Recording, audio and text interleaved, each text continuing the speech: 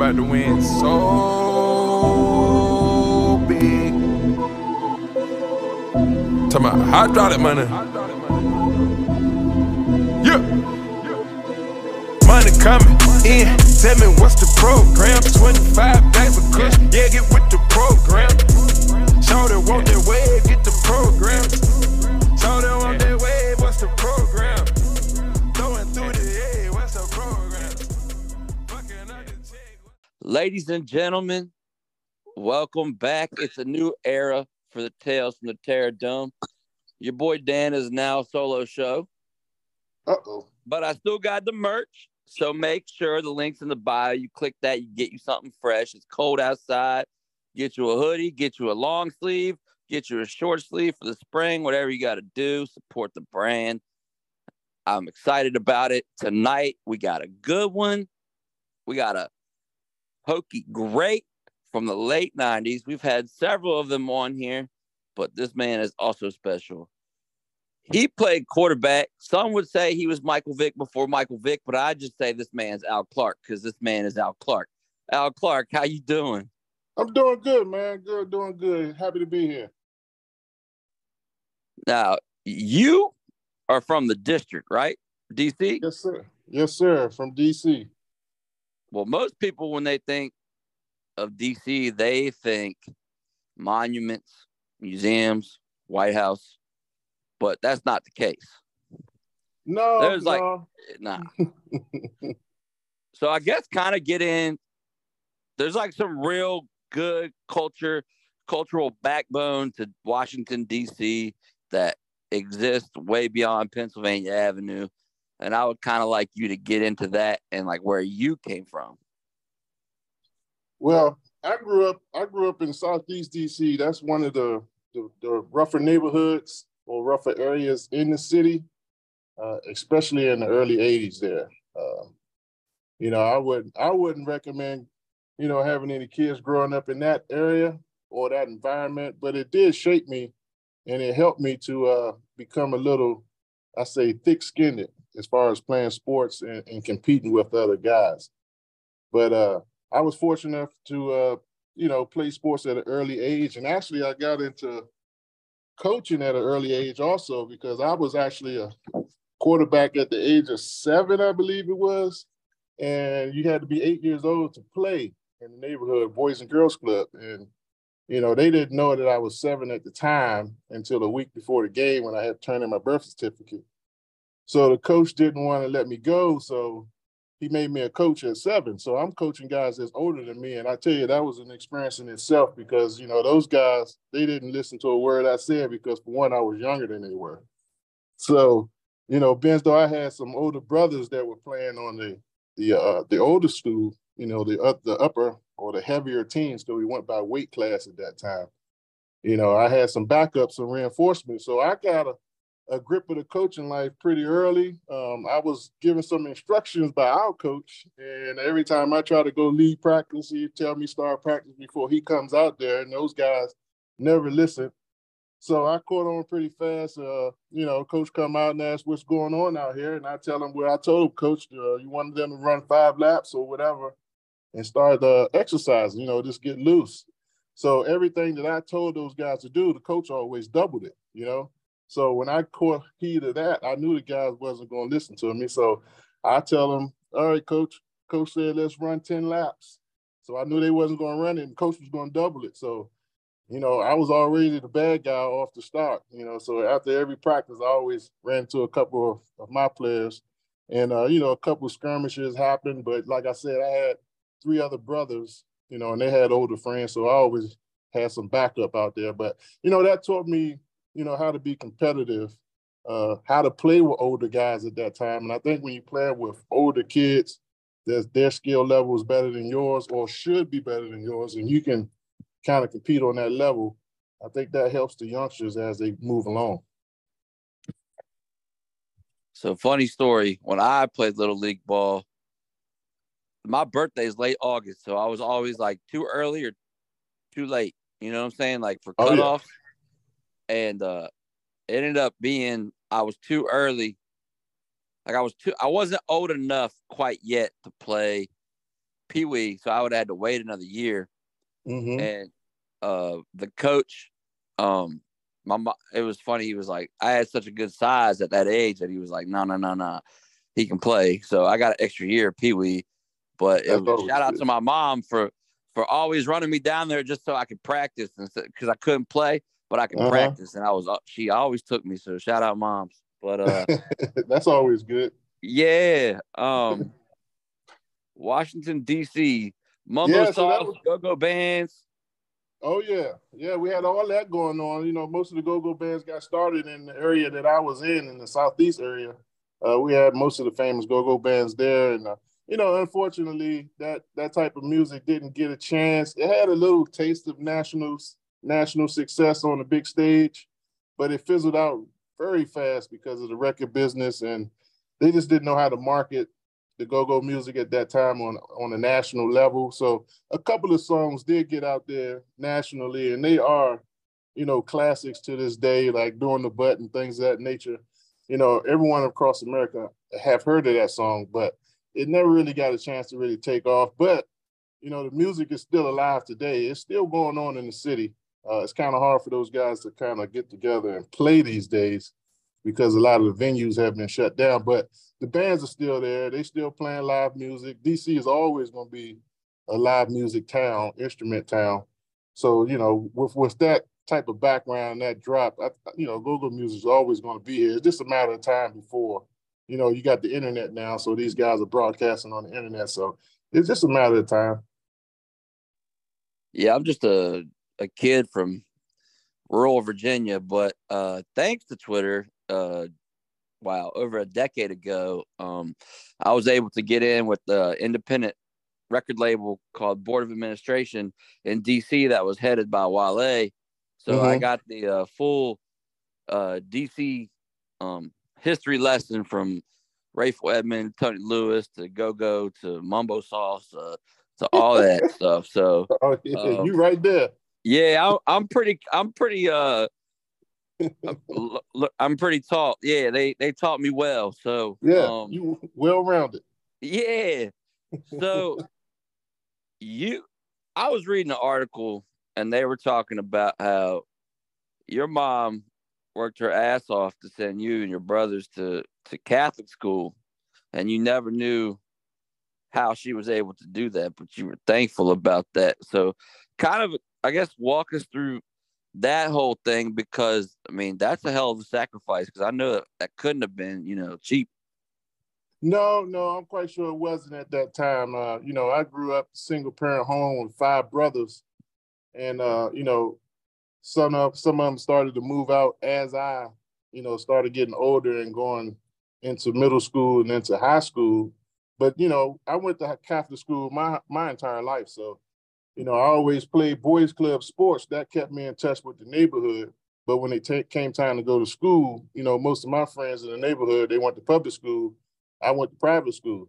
So I wouldn't meet up with those guys until, you know, after my practice was over in school and things of that nature. And then I get a chance to hook back up with the neighborhood. But at the same time, I know when I got to high school, you know, my first year, I knew I had to do something, because I knew how hard my mom was working, because I never really saw her. You know, she was working 2 jobs, sometimes 3, and she just put the onus on me and my older brothers to take care of each other. You know, when you get home, make sure you do all your homework, or, you know, don't stay out late, things of that nature, because once she comes home from one job, she might get a little hour, 2 hours here, and then she's back up again. So I've seen that growing up. And you know, when I got there my freshman year in high school, you know, I was fortunate enough to play at a Catholic school in high school in DC, or the DMV, as they call it now. It's the reverse of other states. Most people, you know, their best players or their best schools are public schools. But in DC, our best schools are private schools. Most of the athletes that are Division I, 1AA type talent are being recruited in the city, or nowadays they're going out national and recruiting guys from different states to come and play in the local WCAC league.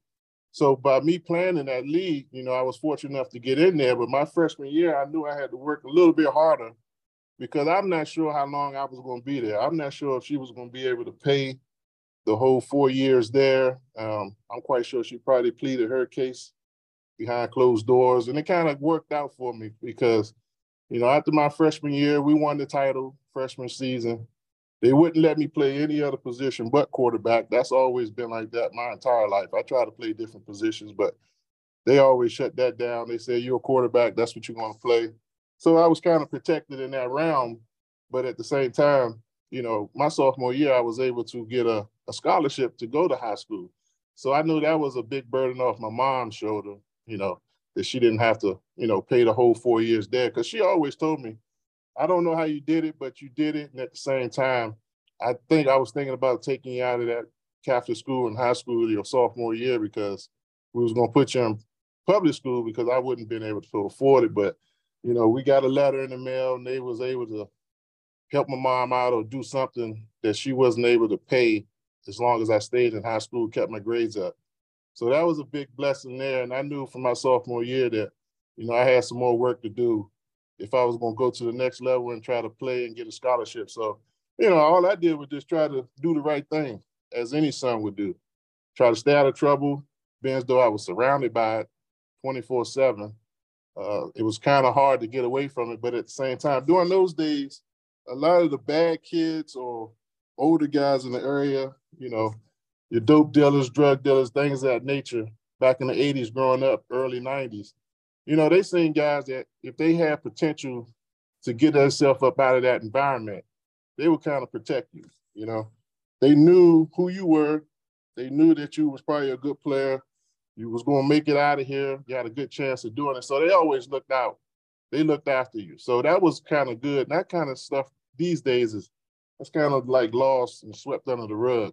It's like it's dog for dog now, every man for themselves. So I really take my hat off to these kids these days that's growing up in that environment and playing sports and trying to do the right thing and stay out of trouble. Trouble is just going to find them. That's in any city. Things are moving so fast. And these guys got to make decisions, and they're on social media. Decisions are made for them. So I can't imagine what these guys are going through now. But, I have my own issues. I have my own problems. But, like I said, I was fortunate enough to play in probably one of the premier leagues in high school on the East Coast, I know for sure. I know it was probably the number one league on the East Coast for sure. But nationally, it was definitely one of the 2 or 3 top conferences to play. And every team, it was like the SEC. Every team is loaded. You got to bring it every week. And I think that brought the best out of me. And I was fortunate enough to have a great, great high school team. You don't realize who you're playing with until you stop playing with those guys. You see those guys go on to the next level. Some of them made it to the NFL. We had 7 guys on my high school team, that went to the NFL. So that tells you the type of team that we had. But, when you're playing and you have that much talent around you, you really don't appreciate it. But at the same time, this is a good player. But you always think that every other school has players like you, and they did, but they didn't have NFL type talent or as much as we did. And when I look back now, I look like, wow, yeah, 7 guys from my high school team played in the NFL, and a number of them played Division I. So that was a really special team right there. And as we say, we won the title, which is a great accomplishment, especially for that league in the DMV. What was the name of your high school? I went to Archbishop Carroll. Okay, I've heard of it. I was thinking, I know I've heard of that. DeMatha. Yeah, DeMatha's a big one. Yeah, Tech DeMatha's just got a kid. Yeah, all those schools, this is DeMatha, St. John's, all those schools are great. Gonzaga, I mean, that's some top talent there. All those schools are loaded. And Gonzaga just got I just saw on Twitter, Gonzaga got a college-style weight room. Like, it's impressive. It really is. Yeah. The whole league has weight rooms like that, except Carroll. I mean, we kind of hurting for funds right now. I think that's in the pipeline later down the road, but they're trying to get a lot of alumni together now. But Carroll is lacking in athletic facilities, but as far as talent is concerned, they're loaded with talent.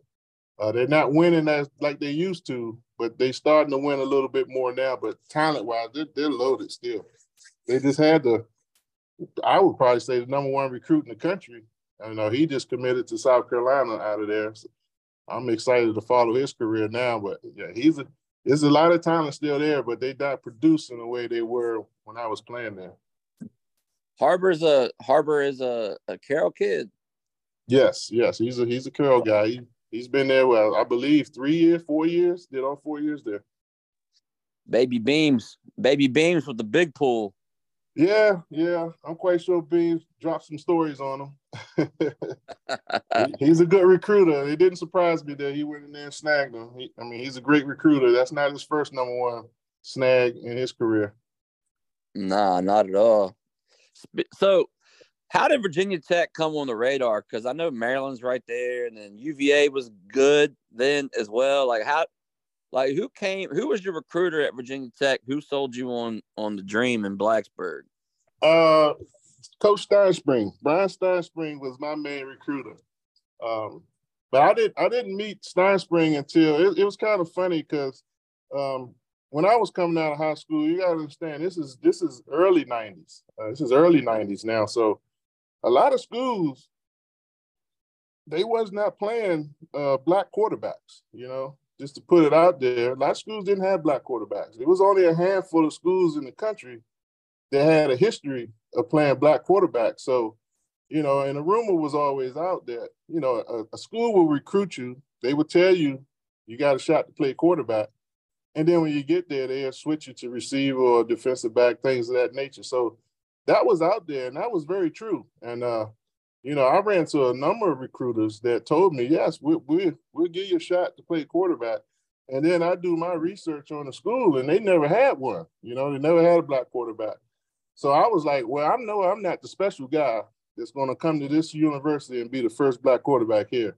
So I knew that was out the window. That wasn't going to happen. So I had to really focus on schools that had a history at that time of playing black quarterbacks, and at the same time, not being an option offense. I didn't want to go to college and be an option quarterback. That was out of the question. I wasn't going to do that. So I had to really do my homework and look at these schools and look at offenses and look at the history if they ever had, a black quarterback before, and put both of those together. And that kind of narrowed down a lot of the schools that I can really choose from. I was recruited in high school by a number of schools, like I say, but most of them wanted me to play defensive back. You mentioned Maryland. Maryland was one. They were honest. They told me, we want you to play safety. And that was fine. I liked their honesty of it, but I just, gracefully bowed out and told them, I'm not interested in playing on defense. So my schools came down to looking back at it, it was North Carolina. They was playing a pretty good offense. They had black quarterbacks that played there. NC State was another school there. UVA, Virginia, that was another school. That was my number one school at the time. And actually, I had chose those guys coming out of high school. But the story that goes there is, I told all these other schools, I ended up qualifying on the SAT in the spring. I qualified late. So even though I verbal with UVA, it would kind of put UVA in a bind. They did not want to go through a recruiting season and not bring in a quarterback. So I was told by one of the recruiters there, I can't think of his name right now, but when he came up to my high school, I'm thinking he's coming up there to give me scholarship papers to sign, but he actually came up there in person to tell me that we gave your scholarship away because we didn't think you was going to pass the SAT, because they really wanted to bring in a quarterback, that spring. And I didn't pass the SAT until that spring. So, that was kind of a punch in the gut right there. So as a youngster, you don't know really what to do because you already told the other schools, NC State, Syracuse, I can't think of the other ones down there in the ACC. But when I told those schools that I was, going somewhere else, Michigan State was another one. They had a history that I was backing off. I was going to go to UVA, so they respected it and they gave that scholarship away and they just moved on. So when I came back in the spring and try to open up the recruitment again, most of those schools then already wrapped up their scholarships and, they filled up their quota. So I was kind of stuck in limbo. I had VMI and I had University of Hawaii. They wanted me to come out, but Hawaii wanted me to sign my scholarship before I even seen the university. So that was something I wasn't, excited to hear because I wasn't sure if I would like the campus or like the coaches or anything. So I wasn't going to sign before I even seen anything. So I understand where Hawaii was coming from because it probably costs a lot of money just to bring recruits there, and then you don't get them. That's just a waste of money. So I understood that. So I just decided that I was going to go to Fork Union out of high school. Even though I was a qualifier, I didn't have to go to Fork Union, but I needed to go to start the recruiting process over. So going to Fork Union out of high school, that was another blessing in disguise because that's when I got a chance to play around some great talent. Everyone on that team everybody was Division I, 1AA talent on that team. You talking about being loaded. And we were 1 year out of high school, but we were playing Division I schools. We would go up and play North Carolina. We played Marshall. We played Virginia Tech. They put a JV squad together. Some of those guys were scholarship players, but the bottom line, they were college players and they were stronger than us. They were older than us. So they should have been more skilled at that time. So that's how I got a lot of exposure on that level. And that's when Virginia Tech seen me and they offered me right after the game. So when I sat down with these guys and I'm looking around, they had Maurice DeShaggio as a quarterback. So that definitely put it on the radar. Like, well, okay, these guys, they have a black quarterback and they also run a pro style offense. So that immediately raised the antennas on me. So I kind of looked at Virginia Tech kind of strong when I was making my recruitment coming out of Fork Union. And they told me, we're not going to let UVA recruit you. And I said, you don't have to worry about that because that's the reason why I'm here. So they kept UVA away. And I actually just picked their rival school just to go there. But it's turned out to be a blessing in disguise because Virginia Tech, they wasn't very good at that time. I mean, they were coming off a bowl season or bowl game. They beat Indiana. So there was a little buzz around campus, and I went up there on my visit and, it was a family atmosphere. All the coaches were great. I didn't have a problem with anyone. Everybody who was on that recruiting visit, every last one of them signed and committed. And they were great players, Oxendine and the boys, great players. Only one we didn't get was Anthony Poindexter. He was the only one that slid out of there and went to UVA. But, he was a great player as well. He turned out to be a hell of a player. But me going to Virginia Tech was probably the best decision. It wasn't too far from home, but it was far enough that I can at least get home if I need to, but I need to get away and get out of the city. So it was a big, big change for me as far as the hustle and bustle of the city, going out to rural Virginia, Southwest Virginia at that. And it was great for me because I wanted to change the scenery. It was definitely a night and day change for me.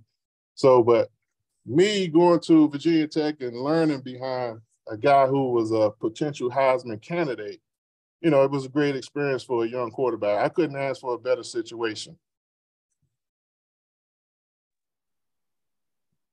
Was Maurice gone when you got there, or was he still there? Because I know Druckenmiller was there. No, he was still there. He was still there.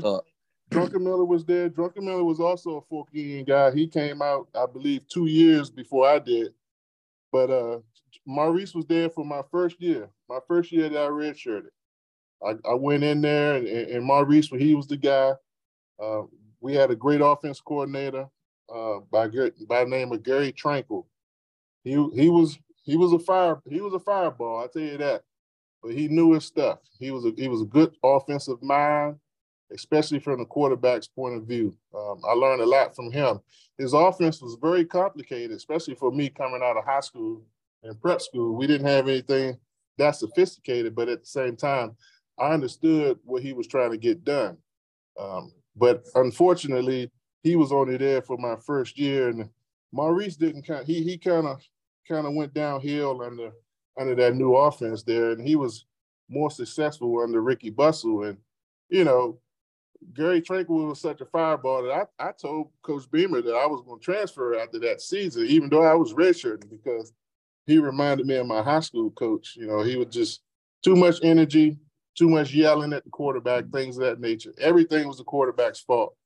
And at that time, I said, well, I went through 3 years of this in high school. I'm not going to do this in college. I told Beams I was leaving.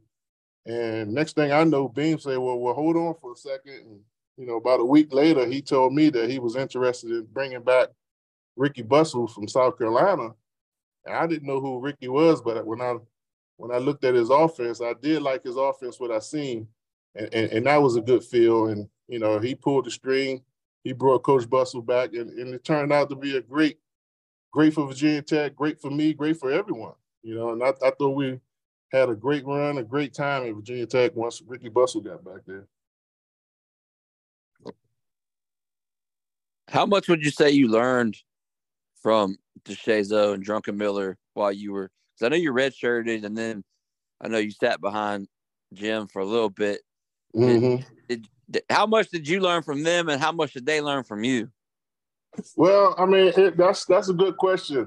I learned a lot from DeShazo, just watching from the sideline. I always tell young quarterbacks, you know, especially at that time, not so much now, but it still can hold up to this day, that when you're leaving high school, no quarterback is really ready to walk into college and start and be able to perform at a high level. It's just so much going on at the quarterback position. You know, so much you have to learn.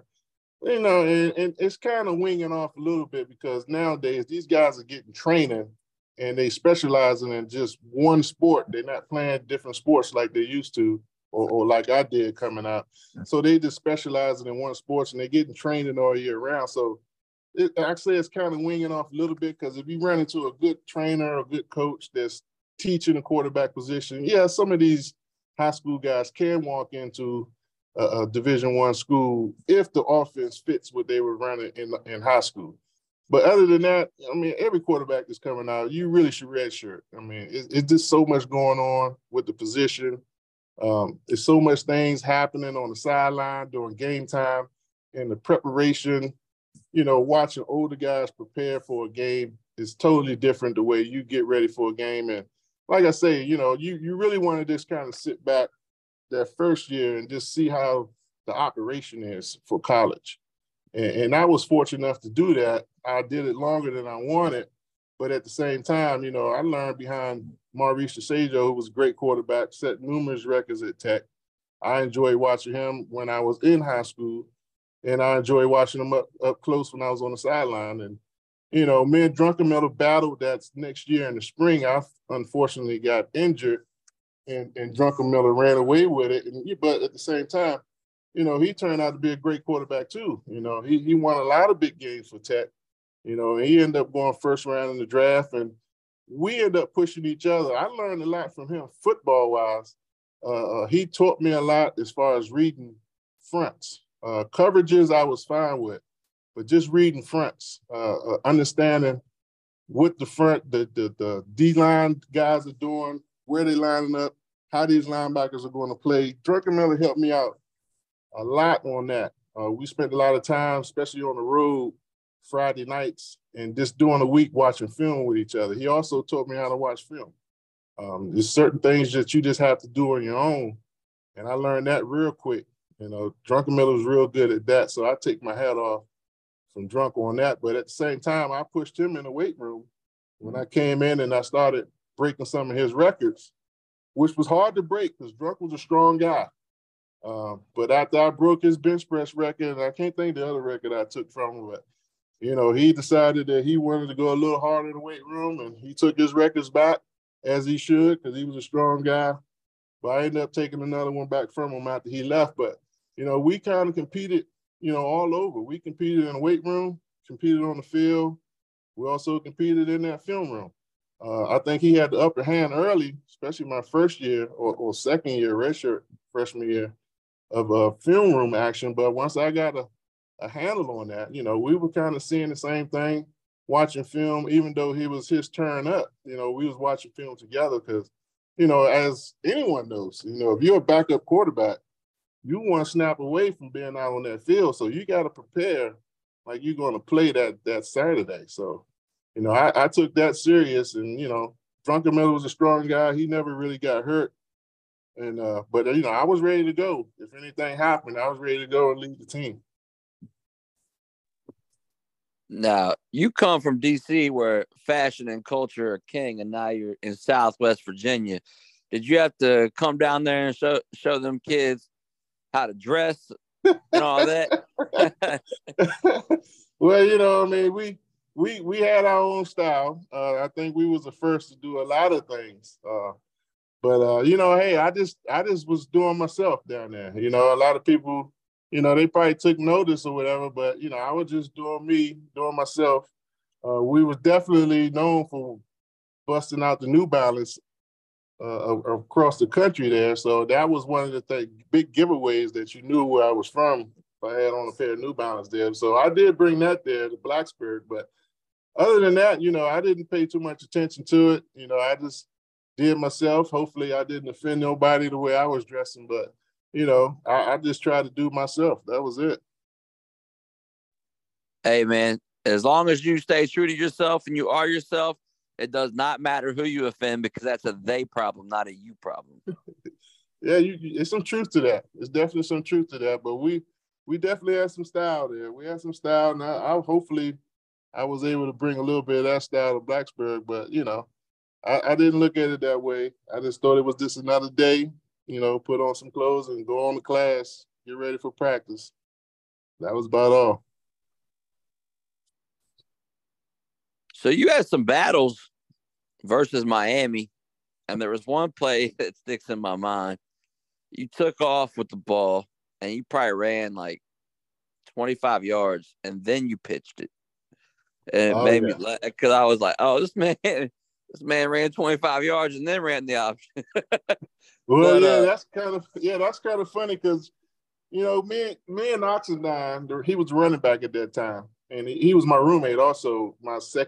He was my suite mate my freshman year when we stayed on campus. Then we ended up moving in.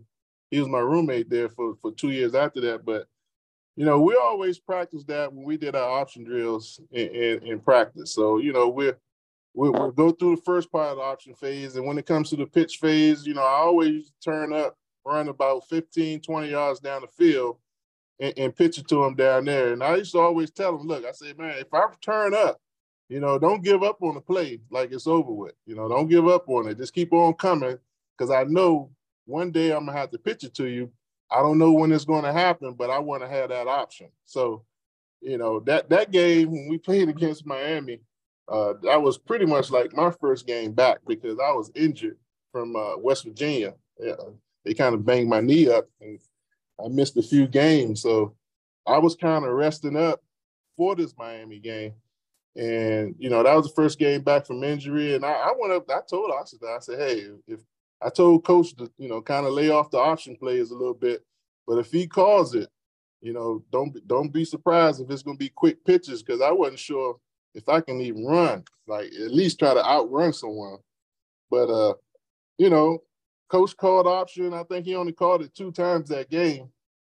And the first time he called it, you know, we kind of broke out, and I'm running down the field.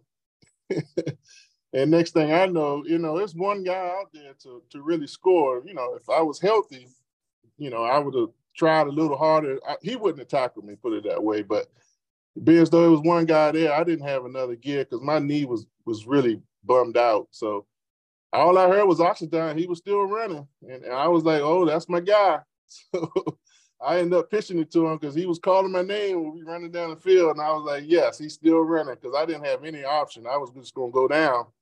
But when I heard Oxendine still running, I pitched it to him, and he took it from there. But that was a hell of a play, because it was a big first down. It was a big momentum grab for us. And it helped us or propelled us to get into the end zone and take control of that game early and kind of set the tone. So, you know, those battles against Miami was, you know, those were some great games. Even though, you know, when I first got to Tech, my redshirt year, you know, Miami was, I think they was coming off a national like 2 years prior. So they were loaded. And we played them down in the Orange Bowl my redshirt year. I didn't play. I'm just watching Maurice out there playing. And they kind of took it to us a little bit that year. You know, the speed of the game was definitely different when you played the Canes. You know, those guys can run and move around. So they kind of got the best of us that year. But after that year, you know, I never lost to Miami. We ended up beating them 5 or 6 straight times. So that kind of rivalry kind of just came out of the air there. You know, when we first played those guys, they never respected us, and they shouldn't have, because we didn't have a name. We didn't win. You know, who were we? We were just Virginia Tech. Every time they played us, they just routed us. So when we got that first win against them in Lane Stadium, you know, they thought it was a fluke, which was fine. So they came back that next year, and they lost again in their own backyard. And after that, I think we kind of got the attention of them there. You know, we told them it was a rivalry. They didn't want to believe it, but they was in a rivalry even though they didn't want to believe it. But it turned out to be one of the great rivalries in college because, you know, a lot of people got injured during those games. It was a very physical game every time we played. It always came down to the wire. You know, unfortunately, we always went to overtime with these guys. But, you know, they played hard. We played hard. And, you know, and I always say the best team's going to win. And, you know, fortunately for us, we won 5 in a row during my time there. Yeah, Lauren Johnson actually was telling me that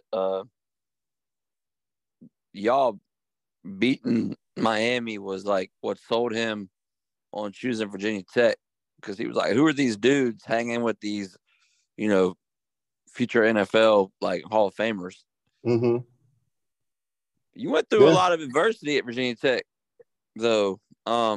Knee injury, right? Yeah, I had a bunch of injuries. Lost your brother while you were there. Mm-hmm. Sugar Bowl. Yeah. How would you say you got through that? Like, would you say, like, where you, like, your childhood, like, where you came from, how you were raised? Like, do you think that helped you get through and overcome all of that stuff? I would probably say that. Like I say, you know, growing up in that environment, you get thick-skinned, and you kind of become numb to certain things, which is not a healthy thing. But at the same time, I think it's a survival technique. You know, when you're surrounded by so much wrong and so much inopportunities, and just seeing people go off the wrong track, the wrong trail, you know, hanging with the wrong crew, or just making bad decisions just because that's the only decision, you know, that they see it as possible, which is fine in their own right. But at the same time, you kind of become numb to things. And I think that kind of, you know, I still have that to this day. You know, I'm still numb to a certain numerous things, actually.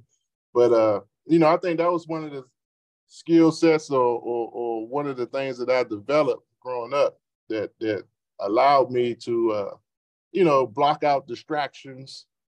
Even when my brother passed, when I wasn't there, you know, playing in the game, you know, that it still allowed me to focus on what I was doing or what I had to get done until I got back home. But, you know, I think this growing up in that environment, it is a gift and a curse at the same time. But I think it did a lot. It done a lot of good and bad.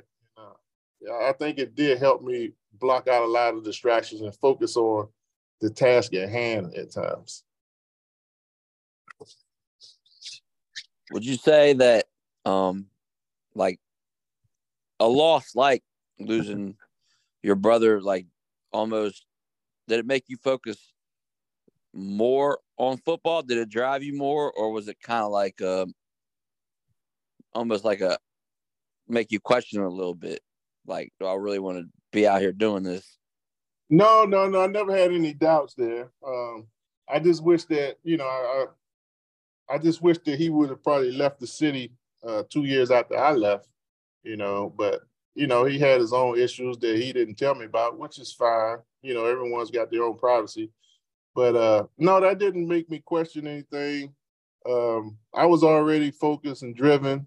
You know, it was a time when I, you know, kind of sat back and mourned my brother passing. But at the same time, you know, it's it's just like, like I say, you grew up in that environment, and, people that you see and friends, close friends of yours, dying young, so that's been a process of my entire life as far as, growing up and seeing guys pass away or disappearing, what I mean by, being incarcerated. So, that's just part of it. I say that's just part of city living. Anyone that lives in a big city in the metropolitan area, you're going to go through those type of things. Everyone's going to have the same type of experience. It's just how you handle those experiences. And, I was able to handle it well because I just been surrounded by it my entire life. So I wouldn't say it's natural, and it's not like a reflex that you just kick in, but it's just something that's ingrained and it's been there from the start. So you just kind of deal with it, and it just doesn't affect, people. I would say people from the inner city, because they're just so used to it. It happens every day. So, that's the reality of it. I mean, that sounds dark and cold, but that's just what it is. I mean, you're either going to deal with it or you're not. So, tomorrow is going to come. How are you going to react to that? So, I think that was one of the things that really helped me get past that. But, just playing, when you playing in the quarterback position, you got to understand that you leading a lot of guys, and a lot of guys are counting on you. A lot of guys look up to you. A lot of guys are counting on you to do your job, because they know if you do your job, it's going to help their job be easier, and it's going to help the team be successful. So sometimes you just got to, whatever you're going through as a quarterback, when you step on that field, you got to be ready to perform, and you got to be ready to lead guys, and they got to trust you. They got to believe in you, that you all there and you all in. So you can't have a lot of distractions going on. You got too much going on. You got too many things to do, and you got to be focused, and you got to be ready to lead these guys, because these guys are putting their bodies on the line trying to protect you. So, I kind of never took that for granted. These guys are playing hard. They banging heads all the time. The most I can do is just get back and try to complete this pass. So, I just try to do my job the best of my ability and try to lead these guys. And, fortunately, we won a lot of ball games. Injuries played a part, like you say. I had a bunch of injuries that kind of slowed me down. I played in a bunch of those games that I shouldn't have played in.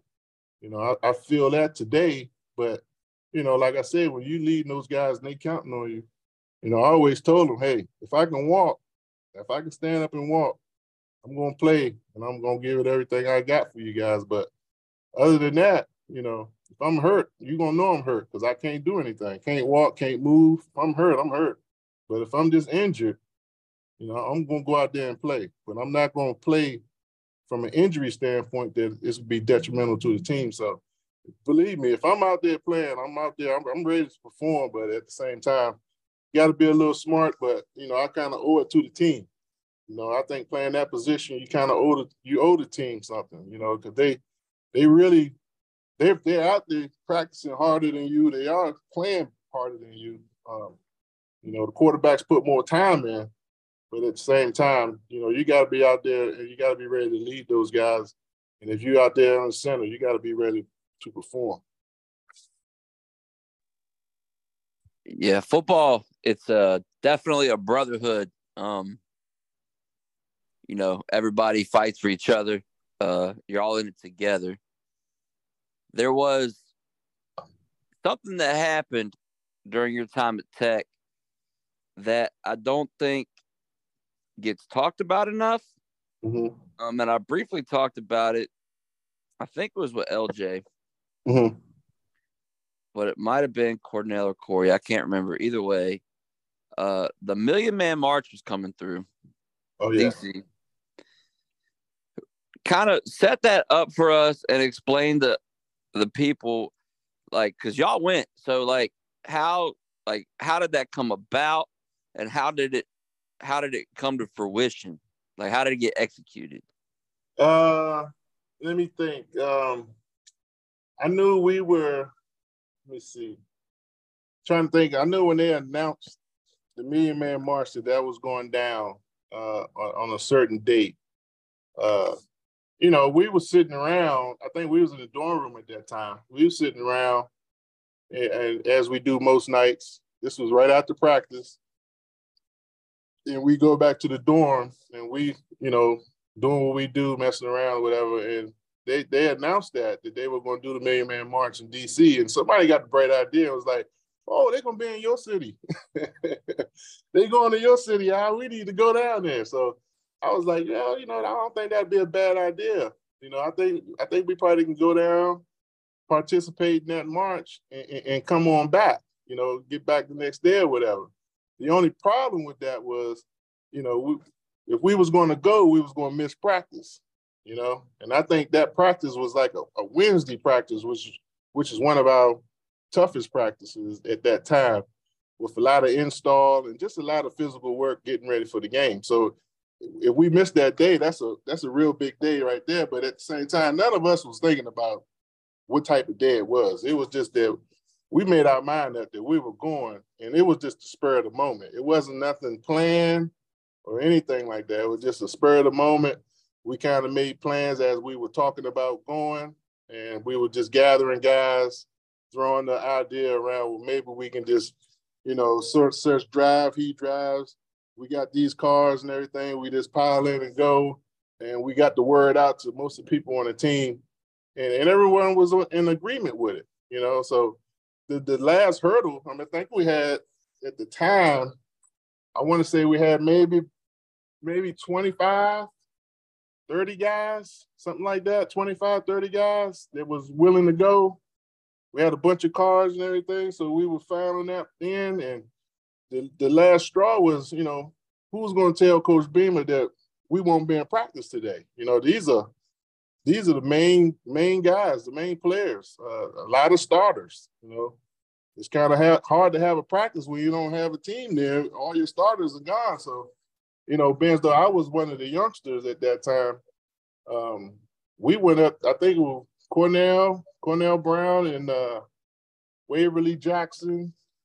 And I want to say JC was part of that. And James Barron.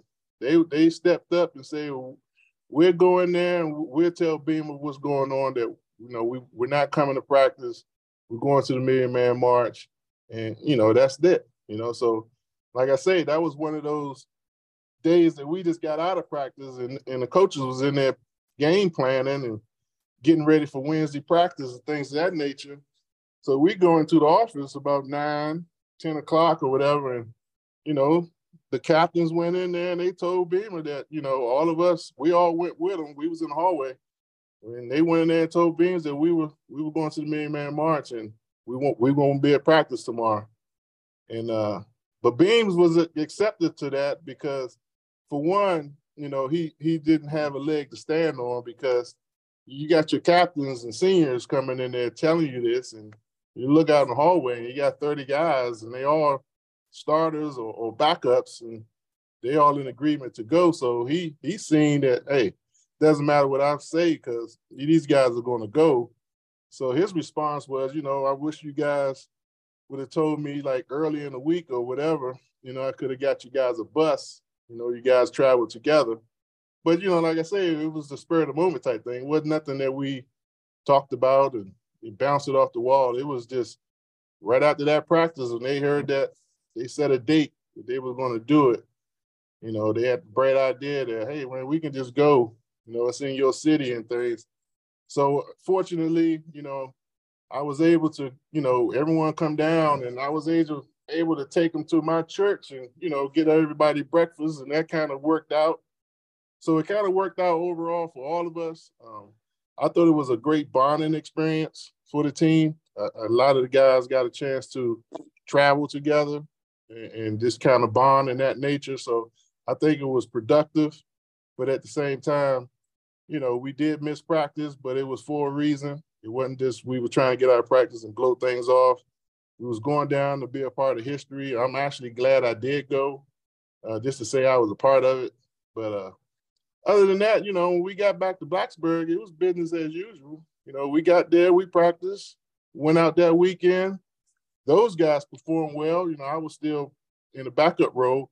But the guys played well, and we won the game, and we just moved on to the next week. So, it was no hard feelings. Beamer didn't hang that over our head or anything. I just think his main concern was he just wanted everybody to be safe going down the road.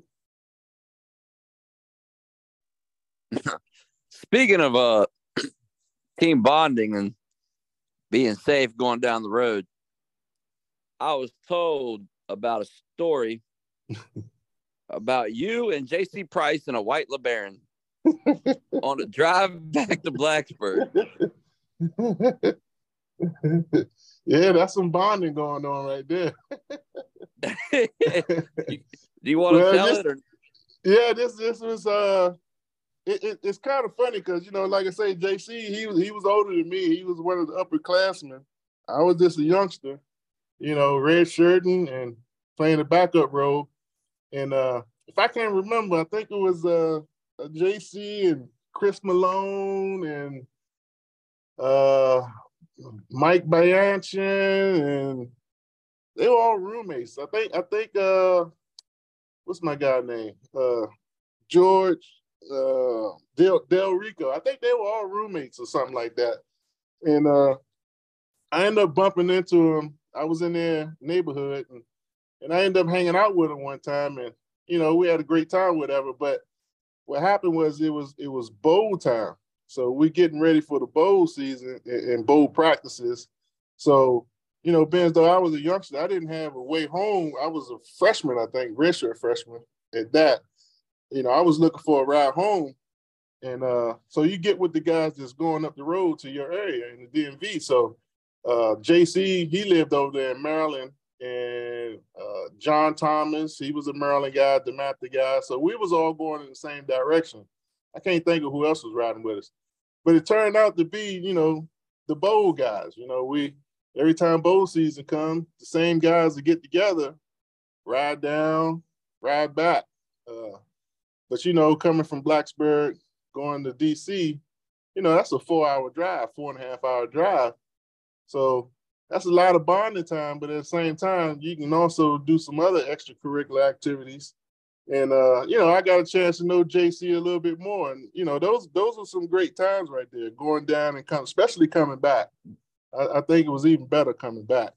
So, those are some great times. I won't forget about it. And I'm quite sure he wouldn't either. But, JC, he kind of introduced me to the college lifestyle. I say he kind of kicked the door down that way. I had ran into him this past Saturday, and it was the first thing he told me. So he definitely hasn't forgotten. Yeah, that's my guy. Like I say, he took me under his wing. When I was a youngster, he, even though he was on defense, he was a defensive player, and that was the one thing about Blacksburg and Coach Beamer's culture. It was just the defense and the offense. We competed hard. Even got into some fights most of the time during the week, but it was never a divided team. You got offensive guys hanging with defensive guys and vice versa. But that was one of the first days that I recognized that, it's truly a family atmosphere down here. And, most of the guys I hung out with were defensive guys. There's a lot of defensive guys I hung out with. Even some of my roommates were defensive guys. So, we seen it from that point of view, but I think it helped us because when you get a chance to talk ball, I'm always, especially from a quarterback standpoint, I'm always picking those guys' brains of, what are you looking at? What's tipping you off and things of that nature. And you get to talking, you hear from their side of view or their point of view. And, that kind of helped me out offensively. And then I give up some jewels to them too, that this is what I'm seeing and what you're doing, and I'm going to go the opposite way if you do this. So we kind of learn from each other. And I think that happens when you intermingle with each other off the field and this in your everyday lifestyle. Even though he was a defensive guy, he's my teammate in the end of it, so, hanging out with JC, even though he was an older guy, he kind of introduced me to the college lifestyle. But, I enjoy that guy. Even to this day, we kind of talk about it, but we spent a lot of time with each other. And he's always going to be my guy there. I love JC. from a strategic standpoint, going against, J.C. Price, Corey Moore, Cornell Brown, LJ, all those dudes in practice every day had to make everybody better on both sides, offense and defense. Oh, let me tell you a story there. Now. This is very interesting. My redshirt year, we had the number one defense in the country. I put that hands down. That front seven, along with the back end with LJ and T Banks, T Gray and Banks back there, William Yarborough, Killer, he back there. They did their thing on the back end, but those guys up front, they set that tone. And I had to see those guys every week in practice. And not only see those guys, but that's when Coach Pry, who's the head coach there now, he was a young coach. He was a GA at the time. If I'm not mistaken, that was his first coaching opportunity. So he came in, even though he was a defensive GA, the only time I got a chance to spend time with him was doing scout team, So he comes with the bright idea that, he wants to have these scout team meetings and get organized and get ready to go out there. All right. So that sounds all fine and dandy, but he wanted me to come to those meetings. So I told him I wasn't coming to those meetings. I said, I'm going to the quarterback meetings because quarterbacks, we always meet before everybody on the team and we always meet after practice. Everybody's gone and we still meeting. So I felt it'd be more beneficial for me to be going to these quarterback meetings than some scout team meetings. I can just read the card and know what you want to do there. So he took issue to that, so that was fine. I can deal with that. But getting on that field, when they get these scout cards up, they try to prepare their defense for what they're going to see offensively, and they already predetermining where I should throw the ball, And I get it. That's what you see on film, and that's what you're trying to stop. So you're trying to practice that, and I'm looking at these cards.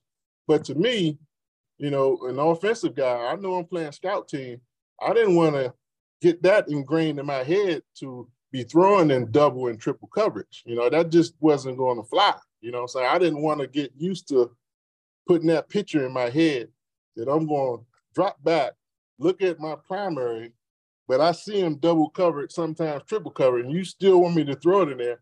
I'm not throwing it in there. My natural reflexes is I'm going to the next read.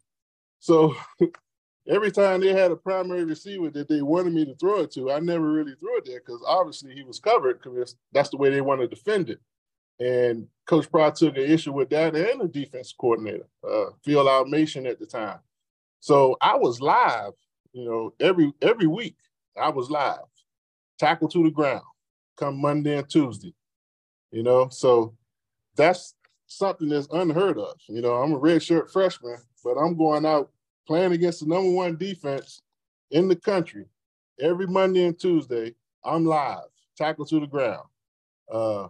So I said, okay, that's the way they want to play it. I don't know what they're trying to prove here, but I'm going out with my redshirt guys. And, you got to look at it. We redshirt freshmen, some of them are sophomores, but we lining up against the number one defense in the country, and I'm the only one live out there, and that defense know it, and they coming. They enjoy trying to get me on the ground. So, we had to – I got with my tight end and, some other guys that was on the offensive side, and we didn't have a real offensive scheme, but we did have some hot options that we put in there. Whatever we seen on the card, we always had some hot routes or some hot options. So even though those guys were coming, they got to me a lot, but I made them work for it. And I think, that kind of helped that defense also.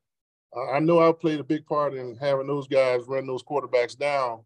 But at the same time, it's just that was something I wasn't going to do. And I think me and Pry, we got off on the wrong start just on that alone. But, I told them that I'm just not trained to throw into double and triple coverage.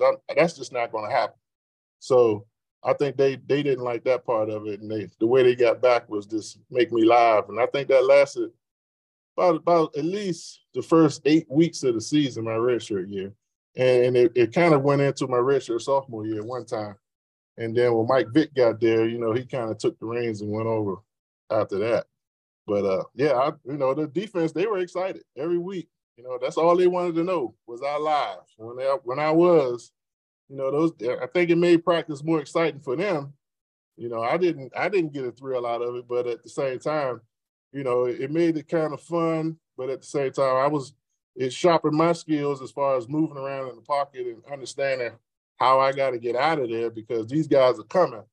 And, I enjoyed it to a certain extent, but not during that time when it was happening.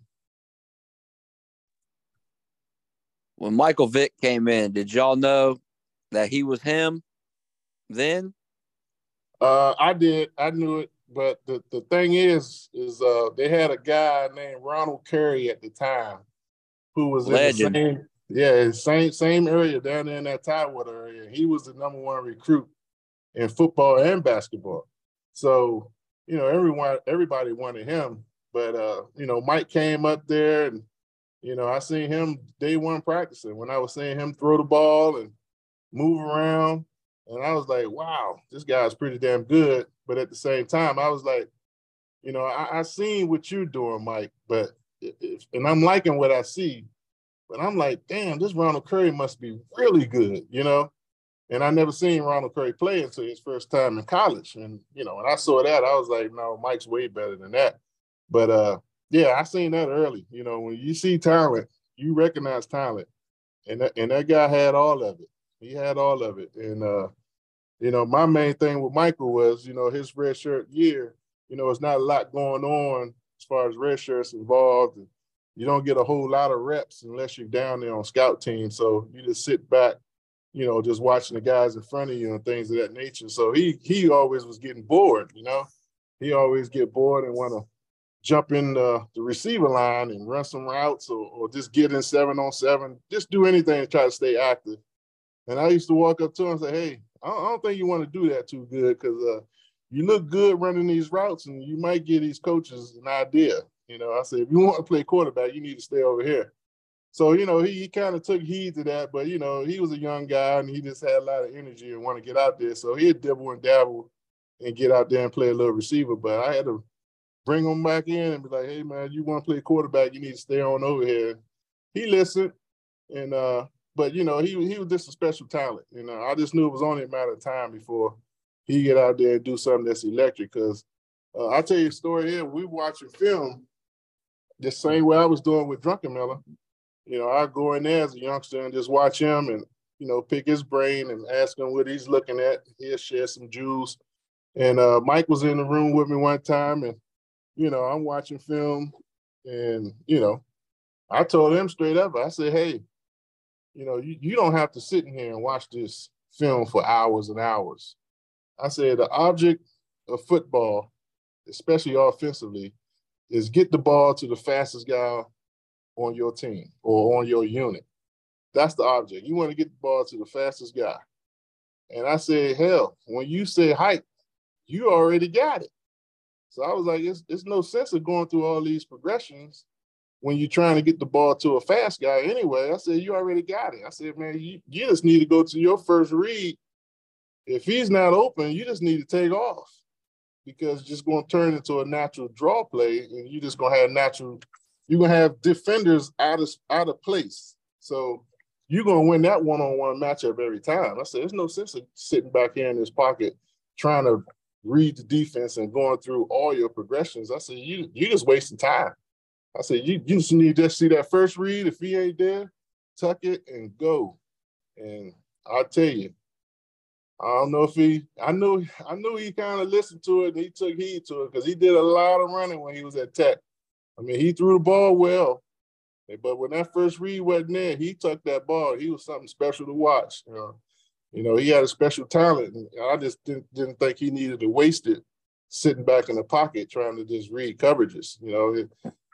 I have never seen anybody that can run like that. So I was like, you need to use those legs. I mean, I can run, I can move around, but he was on another level.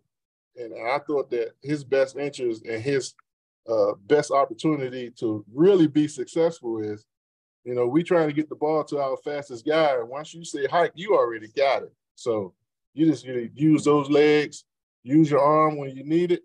The guy is open, let him have it.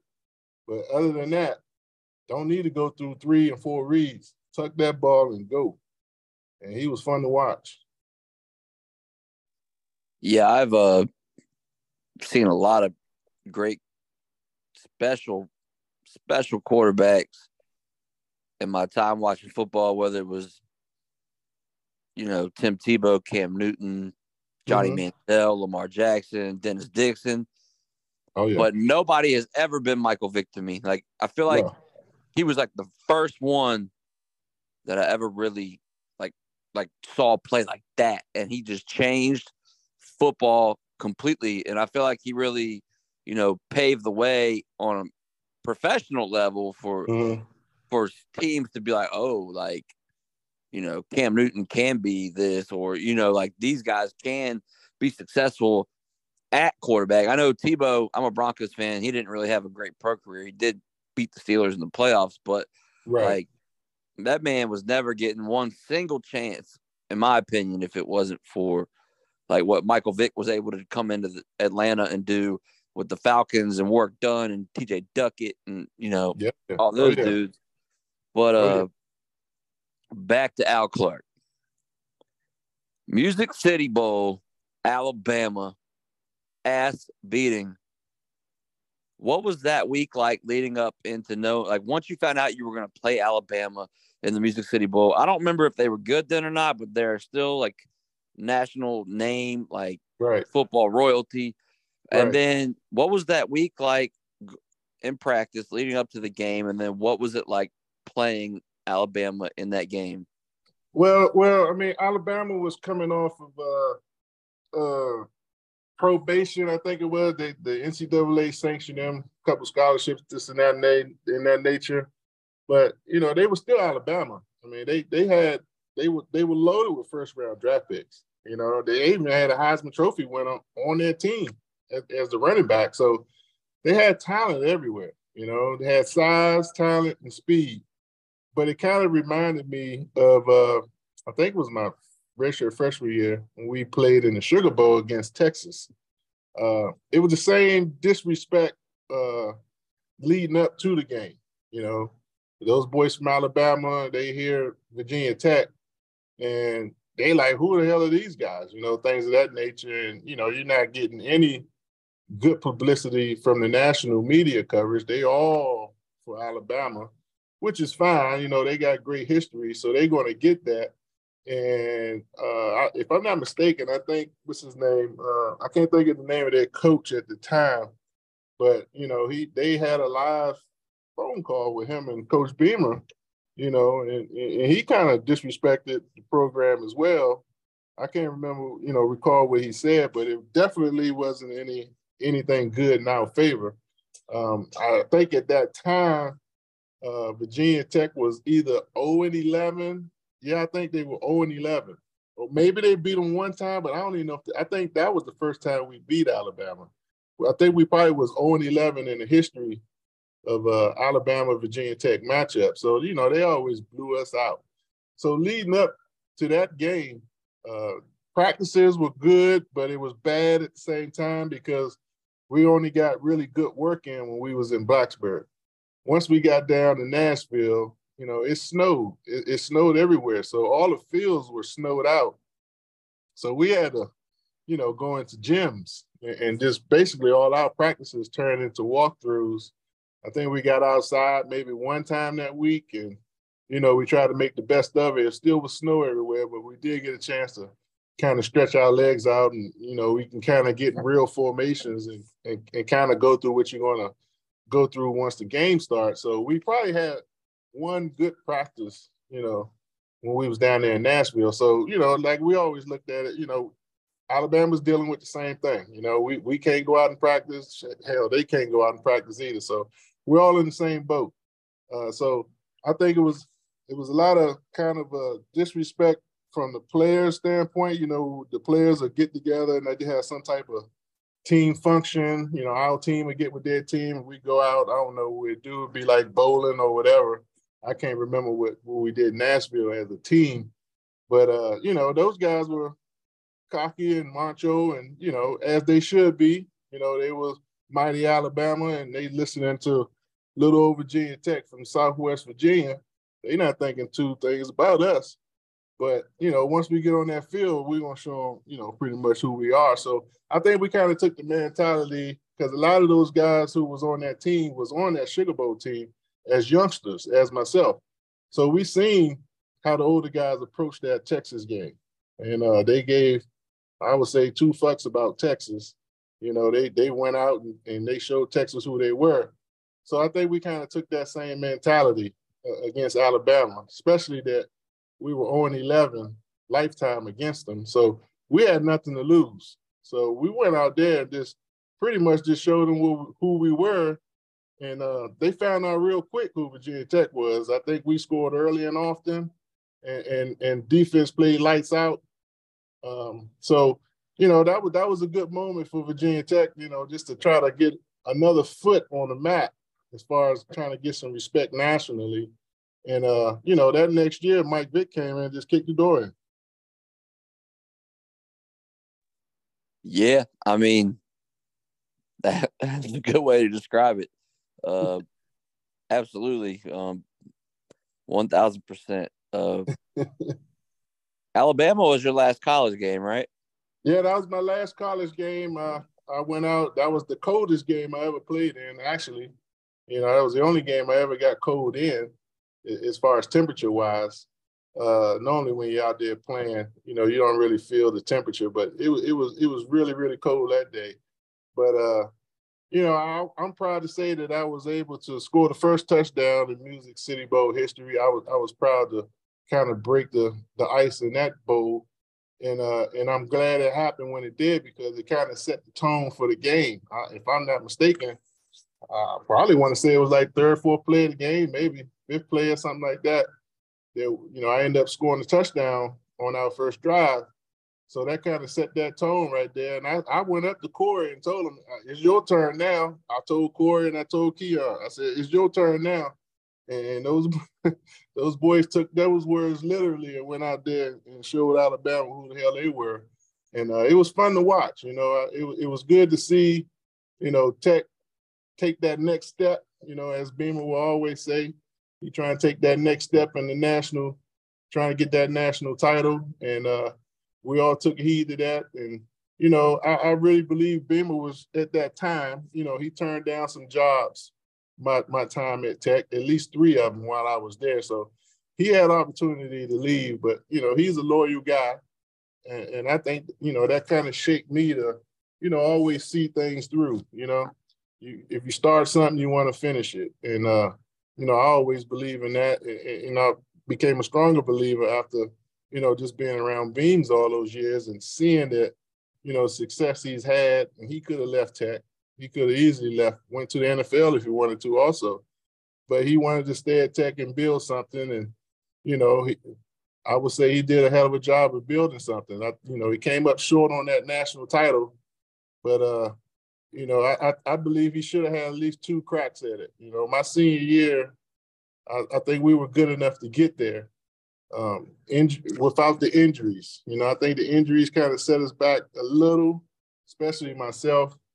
But, we came a little short my senior year of trying to get on that national stage. But that next year, with those guys coming back, because we was a young team my senior year, especially up front.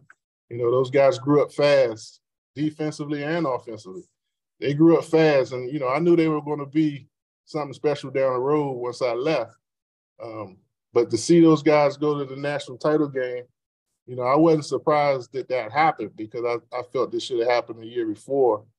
But, they came up a little short. That kind of hurt. And, Beamer just never really got back to that level. But hopefully Coach Pride can turn things around. I believe he will. It's just going to take a little time. Yeah, that 99 when they went to the Natty, if like LJ or somebody I think had an extra year eligibility, I think that game might have went different, because I remember Roniel Whitaker I think he was a freshman, and they picked on him a little bit. Yeah, he was a youngster. Yeah. He was a youngster. He was a red, if I'm not mistaken, redshirt freshman out there. And prior to that, they had Pearson Prelo and LJ and it was another youngster out there playing too. They all played as true freshmen. So it should have been at least one of those guys still around. But as though that they came in and played early, they ran out of eligibility. So they were. I wouldn't say they was in a pinch to play anyone. Tech was always had great DBs. It's just that you had a youngster on an All-American. That's all, and he made a hell of a catch. It wasn't like he was totally beat. I mean, that guy made a hell of a catch. I think Whitaker did what he had to do. He did everything he was coached to do, even punched at the ball. But, the ball didn't come out. He just made a hell of a catch. I'm quite sure he would tell you to this day, with Peter Ward, he'll tell you to this day, he probably can't believe he caught that ball. But, he did. That's what great players do. They make plays. And he made a hell of a play that gave them the national title. That's all. Yeah, Roniel had a hell of a career. Yeah, he did. He was a great player. Yeah, salute to him. I thought Tech, if Marcus Vick came back at 06, I think they'd have went to the national championship then too. Yeah, with that defense. So. But you mentioned Keon Carpenter, so I always like to say rest in peace when people bring him up. What is Al Clark doing now? What did you do after Tech, and what are you currently into? I did after Tech I played a little arena football for about I would say a year and a half. Played a little bit of that. Then I got into coaching. I started off as a coach, and I never really had aspirations to be a coach while I was playing because I respected coaches too much. And my coach, one of my coaches in my prep school year, like I said, when I was at Fort Union, we went around the country playing JV, Division I JV teams. And while I was at Tech, that didn't stop. Fort Union came up there every year and played out JV. So every year, coach come up there and be like, hey, you think about coaching? Every year I was there at Tech. And I was like, I always told him, no, I never really thought about it. But you keep hearing it from different coaches. So, after about a year and a half of arena ball, I said, I'm not going to play anymore. I just got tired of being sore, things of that nature. And I said, I'm just going to go ahead and I always wanted to be around the game. So I said, I'm going to try to coaching. So I started coaching down at Fort Union for a few years and, kind of liked it. And next thing you know, I did a year at University of Richmond, the Spiders down there. And, that was good learning experience. And I got out of the college level because I felt that, I felt it was a waste of time while I was there. And unfortunately, the coaching business is kind of crazy. I'll tell you a little story. I get the coaching there and I'm on the defensive side of the ball. So this is my first time on the other side of the ball ever. I've been a quarterback my whole life. So my first gig was basically a GA type position, but I'm coaching safeties. But I'm comfortable with the secondary because I know what they're supposed to do and where they need to be at. But at the same time, I'm learning how the front reacts and how they attack offenses. So I wouldn't say it's new to me, but just listening to terminology and how they want to get a jump on offenses was kind of new. So I'm going in there as a sponge, trying to learn everything. And I give ideas here and there, but none of my ideas were being heard, which is fine. But I didn't appreciate the fact that when you have these exit interviews, you got the defensive coordinator, who is the head coach there now. I think he was a great guy, but, I just think some things were said that wasn't correct as far as me not, participating as far as giving ideas because all my ideas were shot down. My most number one request was, I seen Bud Foster's defense for years while I'm at Tech. Hell, I went against it every day. So most of my suggestions were Bud Foster blitzes, Most of them was Bud Foster blitzes, and most of them dealt with bringing secondary guys, bringing a corner, bringing a safety, things of that nature, blitzing forward to a side. So I'm giving him these little tips like, hey, I think against this offensive look, I think if you want to try to get pressure, I think this would be a good look. So I throw it out there. And, it get wiped to the side. I'm like, I can't do that. I never blitz safeties. I never blitz safety in 20 years of being defense coordinator. And I'm like, well, that's fine. It's always good to be a change. They never see it coming because they know you don't blitz safeties. So he shot everything down. And so the funny thing is, I felt it was this waste of time. So I said, well, maybe I'll just get away from this college staff right here. And so I started coaching with LJ the next year when he was at Holland Springs. And I'm watching the University of Richmond the following year when I leave, everything I suggested, they ran them. My two safeties that I coached led the conference in sacks because they was blitzing them on all the blitzes that I was telling. I was like, wow, this guy, he's using all my suggestions now that I'm not there. I was like, wow, why can't he just tell me straight up in my face that, hey, it's a good idea. I just don't feel comfortable running it. But don't tell me that's not going to work. You don't like it. And then the next year you take the whole staff up to Blacksburg to go up there and sit down and read about it. So I thought that was a slap in the face right there. But, I was happy for my safeties that I coached because those guys were very athletic. That's the only reason why I suggested, I think we need to bring these guys because they can run. And both of the guys were first team, and I enjoyed watching them. But I was just a little disappointed that, most of my tips was swept under the rug. But when I leave, you run it.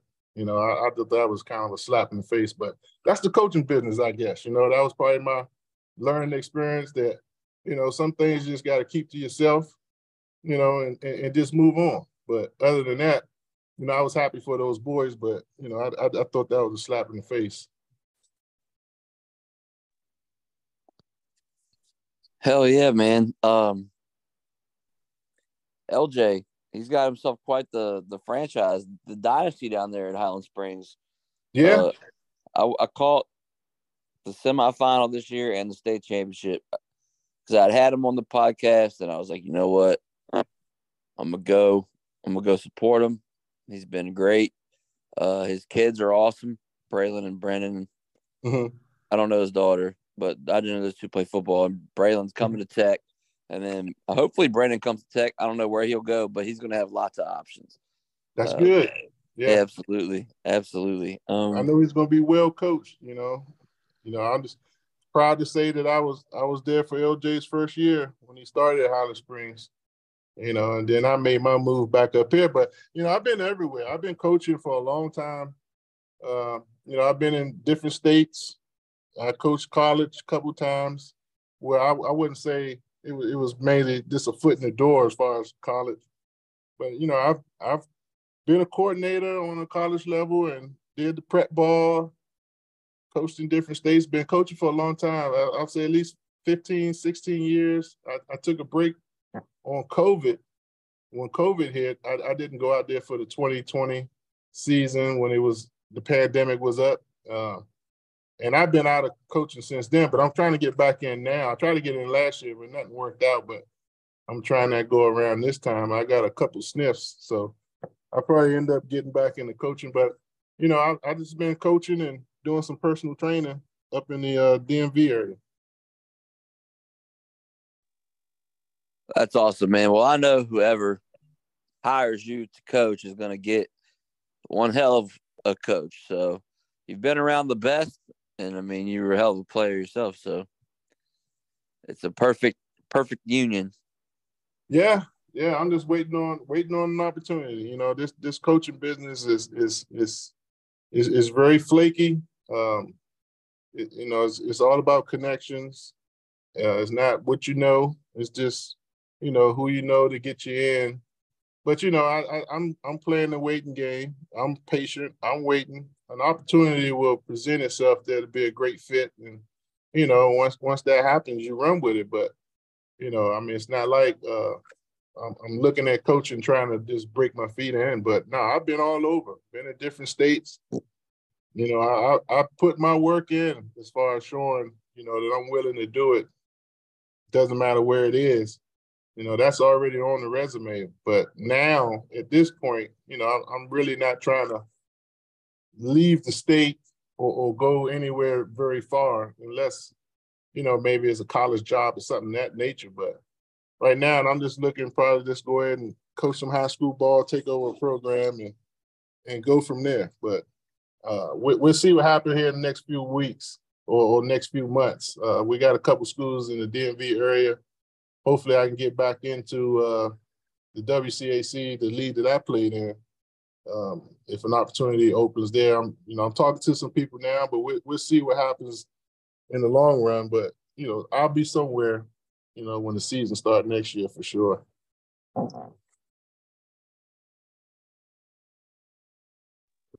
Hell yeah, man. I work in Fairfax County, so we'll have to get up at some point. I'm always in the DMV, so. Oh, okay. I didn't know you was in Fairfax. Yeah, I work for Marriott, so I work at Marriott in Herndon, but. Okay. Yes, That's sir. fine. I appreciate you coming on here, taking the time out of your Friday night to share some stories and bless the listeners with your time and your knowledge. It was great conversation. I always love my Hokies. When I got the phone call that so-and-so wanted to do a podcast, I was like, well, who is this guy? But at the same time, it didn't matter. The person who told me to go on there, I respect it. So I was like, he's a Hokie, that's fine with me. I'll try to do anything for my fellow Hokies. So it's no issue at all. Yeah, that person is a rock star. Shout out to them. But yeah, man, like I said, I appreciate it. I wish you the best. We'll definitely have to get together. And go Hokies. Oh, no problem. Yeah, go Hokies. We get that thing turned around. It's gonna be a while, but we hang in there. We're gonna start getting some more talent up there, and I believe Coach Pride gonna turn that thing around. But it's gonna take some time. It's not gonna happen overnight. But we're off to a good start. I thought last year he did the best he could with the talent he had, but he realized what he had and he went out and got some different talent. So hopefully we get a couple pieces in there to try to turn this ship around. And I think it'll happen. Yes, sir. I also have full faith in that happening as well. You don't have a choice. We in it. We in it for the long haul. Yes, sir. I want to be able to put my Virginia Tech stuff back on like I was. But I'm still a Hokie. I'm always going to be with them. That's the only team I know besides my Redskins. But other than that, we're going to see what happens this season. We got a lot of nice young talent up there. I believe a lot of them will play early. We don't have a choice but to play these guys, especially the way they're moving around in the portal. So you put those guys in the field, see what they got. But I think we got some talent going into next year, and should be a better year next year. That's what I'm got my fingers crossed for anyway. Should be better. You and me both. There you go.